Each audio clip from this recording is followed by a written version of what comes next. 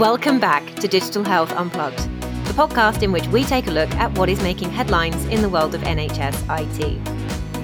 I'm your host, Andrea Downey, and I'm Senior Reporter here at Digital Health.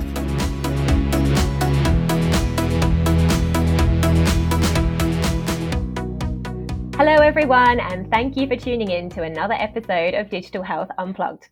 I'm so glad that you've joined us for today's episode because we're going to be talking about something that we've not actually covered a lot of on the podcast, and that is the digital transformation of medicine. In fact, it's actually a new session at this year's Digital Health Rewired, which is coming up in March. Now, as some of our listeners will already know, Rewired is usually held in person over 2 days with a conference and an exhibition and, of course, the cheeky beers in the pub afterwards. But obviously, COVID has meant that we've had to completely rethink how we deliver our events. So instead, we're going to be holding a 5-day virtual festival. So we might be a bit sad that we can't see everyone in person and can't be in a packed room with our colleagues, but our events team have been working exceptionally hard to bring you the very best virtual event that you could attend, and it's going to be celebrating all that is good that's going on in the world of digital health. And we are going to circle back to Rewired a little bit later in the podcast, but now I want to introduce you to one of the keynote sessions that we will be hosting and the incredible speakers that we have lined up for it. Joining us today to discuss digital transformation of medicine ahead of their Rewired appearance are Henrietta Bowden-Jones, President of the Psychiatry Section of the Royal Society of Medicine, Katharina Spranger, CEO of Oxford Heartbeat, Christian Gutman, Vice President and Global Head of AI and Data at Tieto Every, and Tim Ringrose from the Royal Society of Medicine's Digital Health Council. Thank you all so much for joining us today. I'm really looking forward to this discussion. But before I start asking all the questions, I am just going to ask you each to introduce yourself and the work that you are doing in this sector. So Katharina, if I could hand over to you first, that would be great. Sure. Thank you very much, Andrea.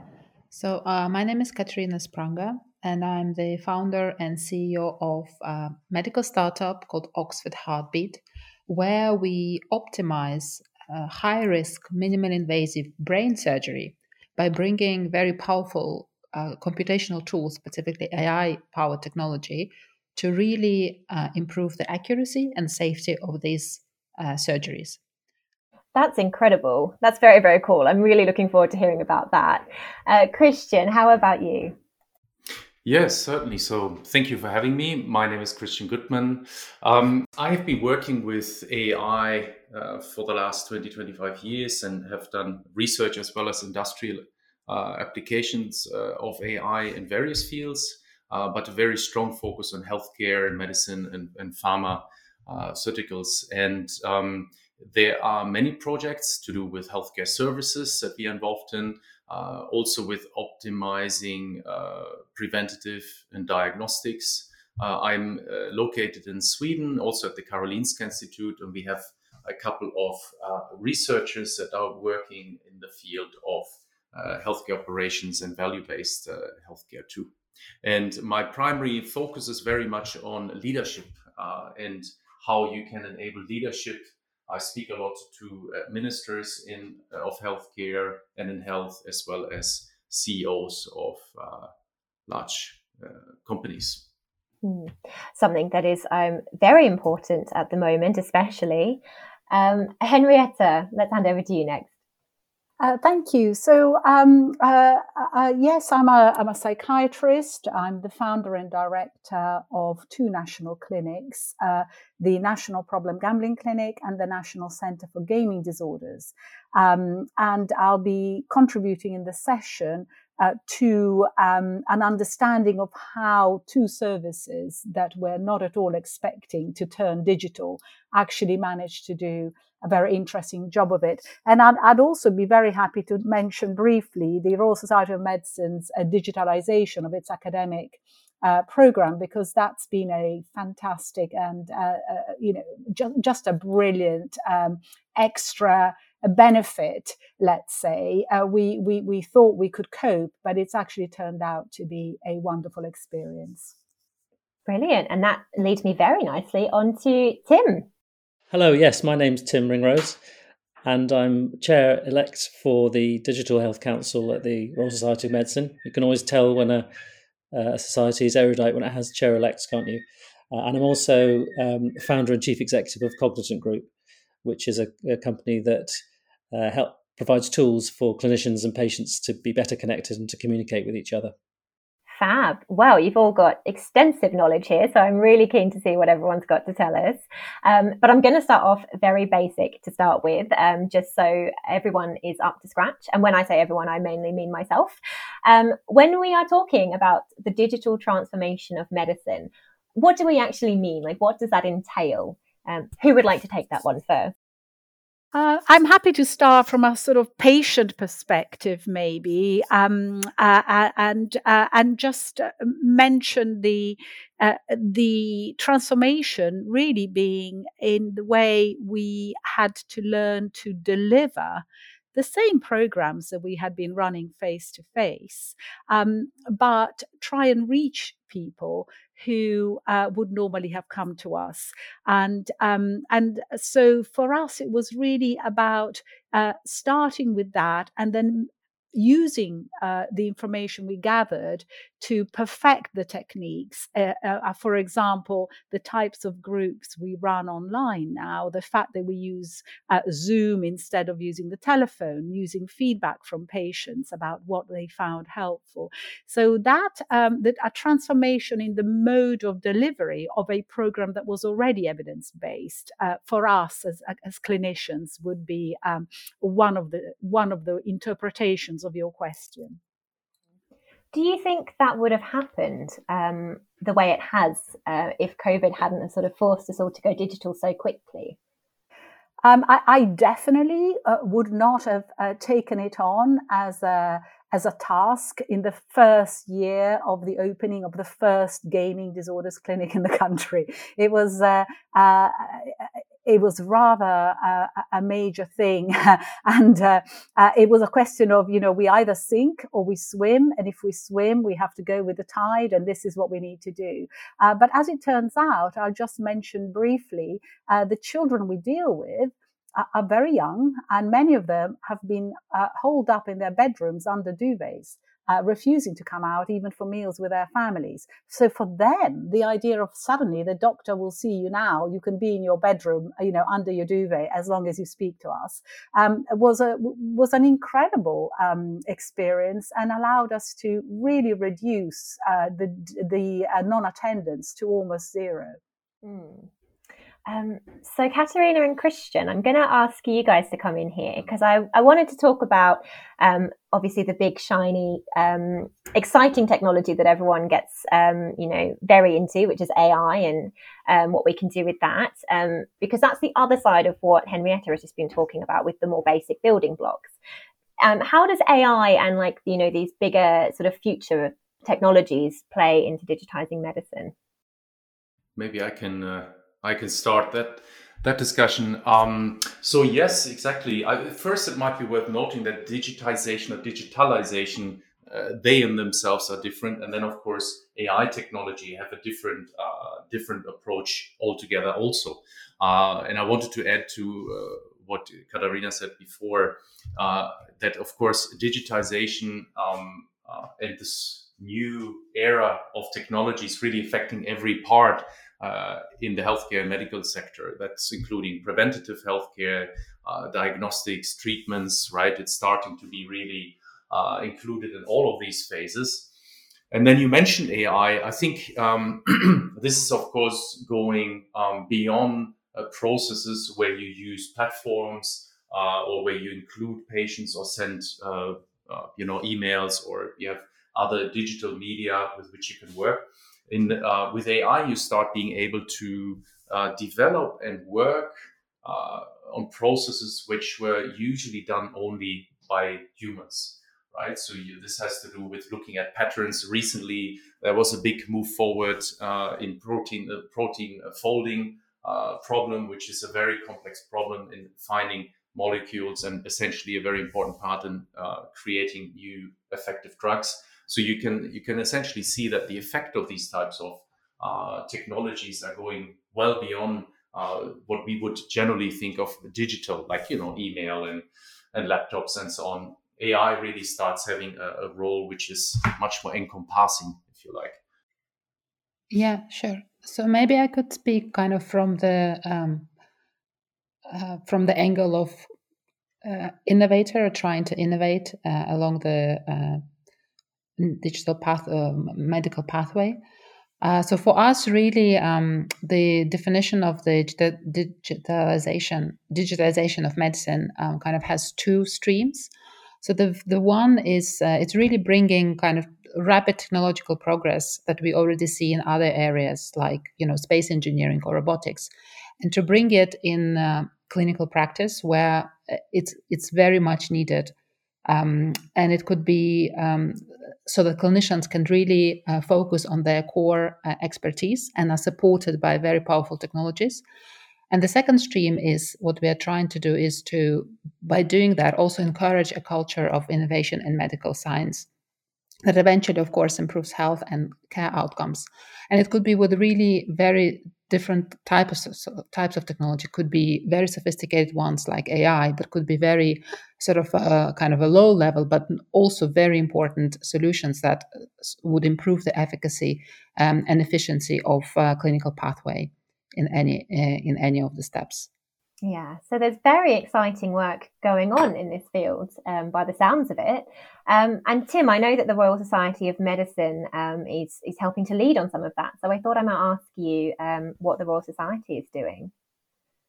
Yes, well, the digital section and all the other sections of the Royal Society have, of course, all been having to use digital technology to engage with members for a start. So where we used to run face-to-face conference events in London, they've all had to be transformed into online webinars. And as Henrietta has mentioned, we've seen a fantastic response. The COVID series of webinars has had many thousands of live audiences and even more on the recordings. And what's been really great to see is that the rate of pace of change and adoption of digital has just increased so markedly. Because as you mentioned, Andrea, COVID's been the precipitant that's tipped us over, but really we've been struggling. Our healthcare services have been struggling for years to keep up with demand, even before the COVID pandemic. So we really need digital transformation. And at the conference in March, we will have a wide cross-section of specialties talking about how digital transformation is changing care in so many different areas of clinical practice. Yeah, it's going to be a good discussion, I'm sure of it. So what would you all say is sort of the next big thing when it comes to digitising medicine? What do you think are going to be the things that the NHS needs to be focusing on in the coming years? Just going back to a more sort of patient-based approach in terms of replying to you, I do feel the lessons learned must not be forgotten once we come out of the crisis we're facing at the moment. I think that noticing these non-existence no-shows in our patients means that potentially the type of delivery has to consistently change. And people, one of the things I noticed is people used to get very anxious about taking time off work. A lot of people we deal with don't have the autonomy to make decisions about when to be off work for appointments, etc. And their jobs felt at risk to them by taking time off, particularly if treatment was weekly, as the cognitive behavioral work is in behavioral addictions. So that sort of situation, as well as the situation with parents, with children who are unwell, with young teenagers who are unwell, needing to actually accompany them to a clinic, which requires at least one of them to take time off. So I look forward to incorporating that sort of a work where we reach and we appear in people's environments rather than the other way around. And obviously measuring outcomes, ongoing outcomes in relation to making sure that the delivery of this treatment is successful. And that will be a good piece of research. Yeah. Katerina and Christian, what do you think are going to be the next big things? I'm not sure about the next big thing, but I think there will be a lot of smaller and medium-sized things potentially leading to a big digital transformation. And again, looking at the pathway, there is just so much potential to improve and improve efficiency as well. I guess with me, having kind of an engineering eye or lens on things, there is a lot.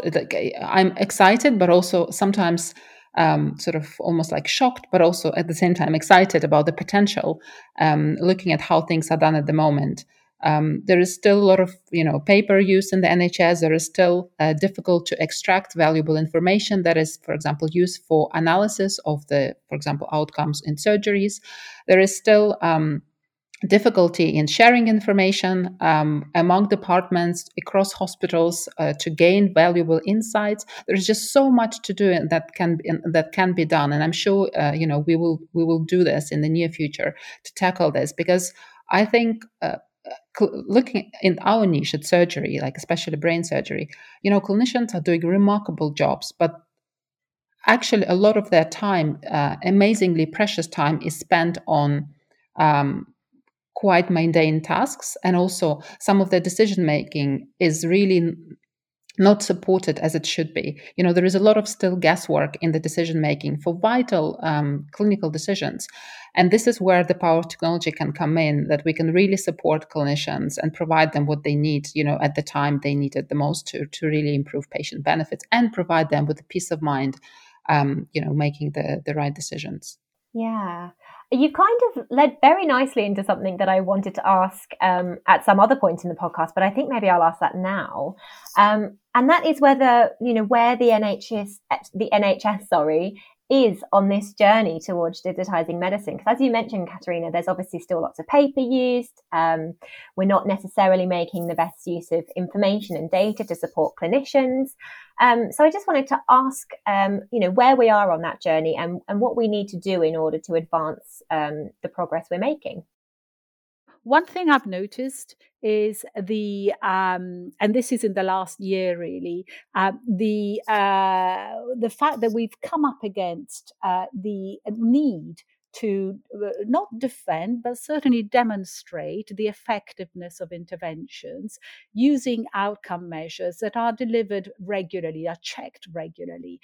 Of course, we are still working in the old NHS way, where forms are emailed. People have to download them because a lot of our patients don't have the sophisticated technology that allows them to alter forms online and send back. So it's a terrible headache for people and very stressful, when actually this should be a smooth process that allows us to keep track of their progress. So what we're doing now, and the biggest focus at the moment, is using our team of researchers to collaborate on implementing the data collection, identical data collection, because we know we're doing well in relation to what we want to ask, what screening tools, but it's actually the interface, how quickly that person can receive it, how safely in terms of confidentiality, how protected they are from the data being leaked, and then that information somehow ending up, as Katerina was saying, ending up in a good place on a right spreadsheet already there without taking up 10 admin hours. Yeah, admin hours we don't necessarily have either. Christian, you obviously work with data quite a lot. How do we get this right? Yeah, what a big question. I was really thinking here where to start, but I think in my experience and working with many health authorities, also here in the Nordics and in Europe, and with the leadership, I think it's really very important to focus on the most meaningful applications of this technology and the most meaningful transformation. And what do I mean by meaningful? Well, it should be something that the patients, that the doctors, that the administrators, that the politicians and many stakeholders see as being useful. So those types of projects don't have to be like the big transformational projects where really everything changes in one go, but they should also not be too small. That they're sort of happening on the fringes and no one really notices them. So and then of course there's many examples where you can focus on, and perhaps another very important, let's call it focus. Even though I'm coming also from a technology area, more and more of my discussions have been around how do you enable change management? How do you create a new culture around digital tools, around AI tools that are helping to make better decisions, quicker decisions, reduce medical errors, improve patient experiences, improve health outcomes? So how do you make this part a second nature of people's behavior? Both, of course, both or all of them, patients, doctors, hospitals, how can they think in terms of how, for example, data or digital tools, AI tools can make a difference in the organization? So that's probably that's something that I have been discussing a fair bit with the ones responsible for these transformation processes. You know, what's the most meaningful project? Not the biggest, not the one that saves the biggest money necessarily in the first instance, but those or that increase, you know, patient well-being. One needs to chew off or bite off as much as you can chew, type thing. So that would be an angle to look at it. I just would like to add to Christian's point about the change management. It's extremely important because I've seen number of times like amazing ideas, you know, great technology from an engineering point of view that don't really fit well in clinical workflow, or they are potentially, you know, too ambitious, trying to solve too much at the same time. And often you hear from clinicians, you know, having to implement those solutions that sort of it adds to their workflow. It adds to the headache of them needing to worry about sort of like, how do you learn to use that thing? And so we need to think as kind of innovators and engineers trying to really help improve clinical workflows. How do we make it as smooth as possible? And the ideal way is to really co-innovate with people who are going to use this. So in our case, we really tried from day zero to really co-design our solution together with surgeons. Because if you imagine, you know, like brain surgery, high risk, everyone is stressed, the patient is already on the table, so it needs to. The technology that sort of we are bringing in needs to be really as easy as possible to use, smooth, joy to use, easy to use, user friendly. So all these things, otherwise, and simple. Otherwise, it's not going to be adopted. It's going to be even, you know, adding to the headache of clinicians rather than supporting them. So it's very important to co-innovate and think how it's going to fit into clinical practice, and this will make the change management kind of easier. That's a really important point. And I think if we look at the question of why has it taken so long for healthcare to adopt digital and technology in general, I think it's often down to that point of the technology's not been fit for purpose. It's not been designed to save time for the clinicians or to produce some value somewhere in the system that's tangible and worth the effort of adoption. And I think one of the biggest culprits in that area has probably been electronic clinical records, which, you know, when they were introduced were very clumsy and flexible and time consuming and produced very little benefit. So as you say, Katarina, it's really important that we don't just think about the technology itself, but we really work hard to ensure that it's developed and presented in a way that makes it fit for purpose to produce a benefit for, you know, the whole ecosystem, all the users who are going to be engaged with it.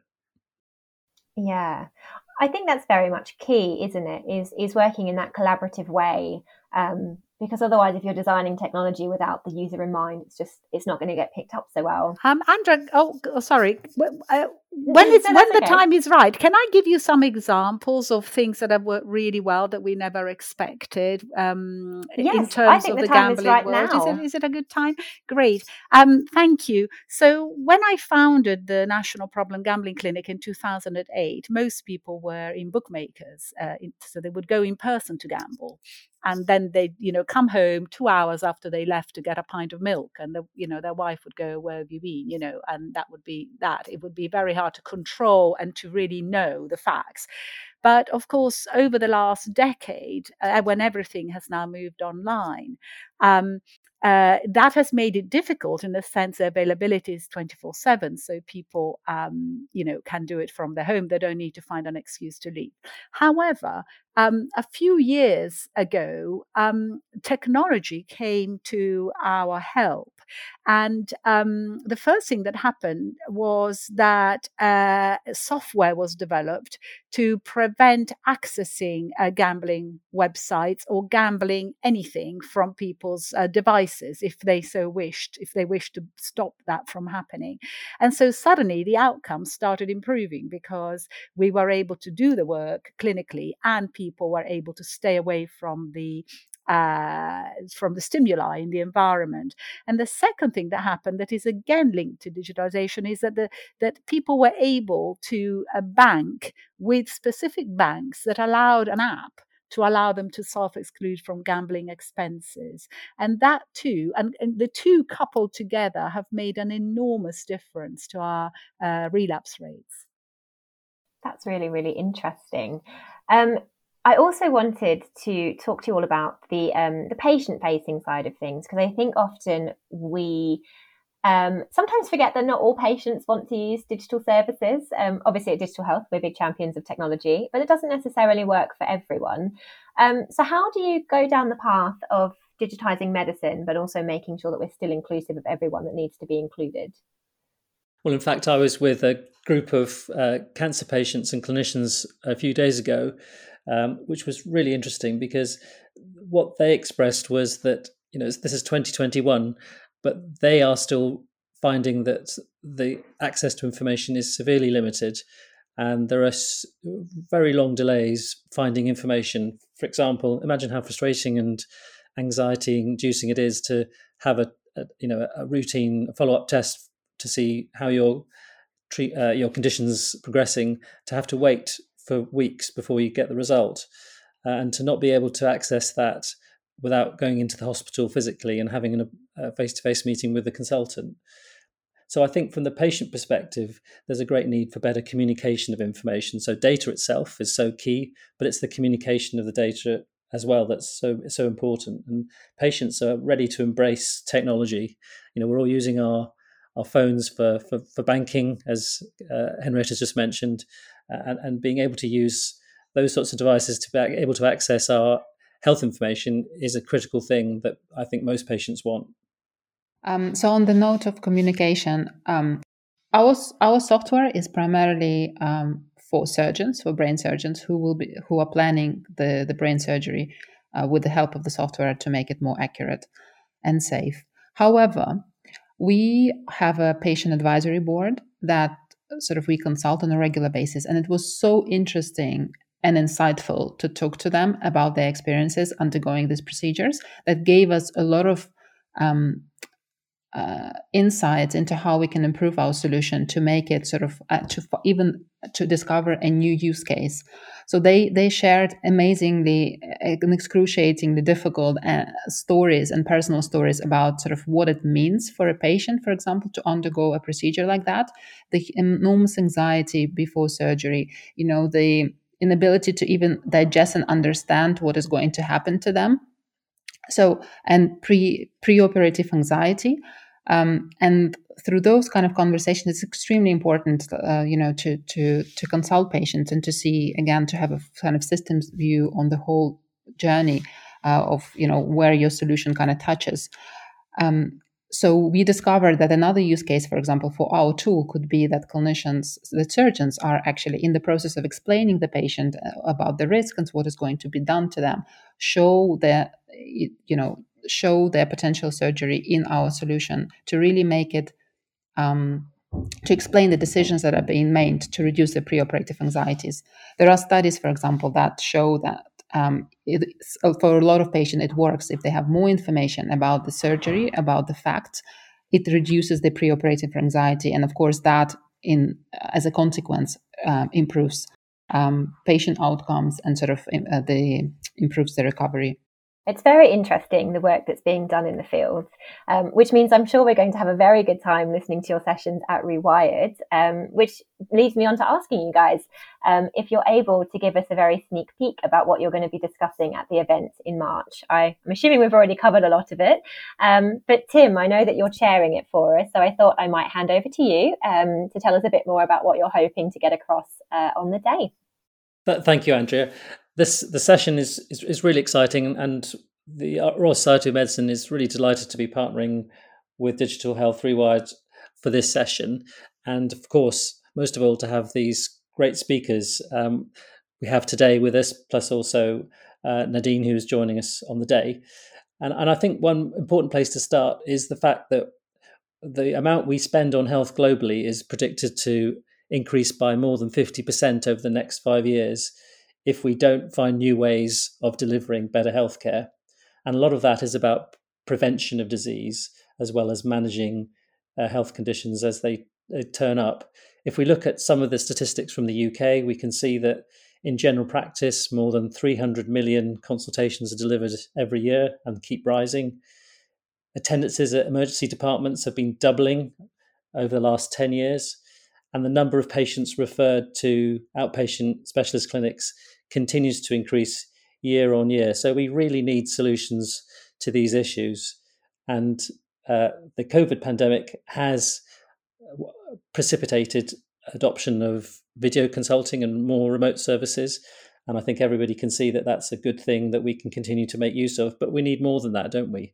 And so, I'm really looking forward to finding out from our speakers, what they're doing and how their contributions are going to help us to develop new healthcare systems that are much more focused around the patient, around preventing disease, and enabling us to stay out of hospital and stay out of emergency departments as much as possible.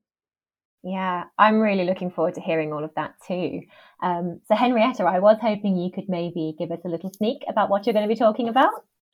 Yes, so I will be really giving you a very personal account of what it's been like to be leading these two national clinics that are both so intrinsically technological in relation to the activities that my patients are involved in, and how and how that activity has interplayed with the COVID lockdown and the subsequent transformation of services. And also, when I say personal, I will bring in the patient's perspective and the clinician's perspective. I've got two teams who have been extremely good at letting me know what their experiences of this digitalization of treatment has been. That sounds really interesting. It's always good to get both perspectives as well. I think our listeners and our attendees really appreciate that. Christian, how about you?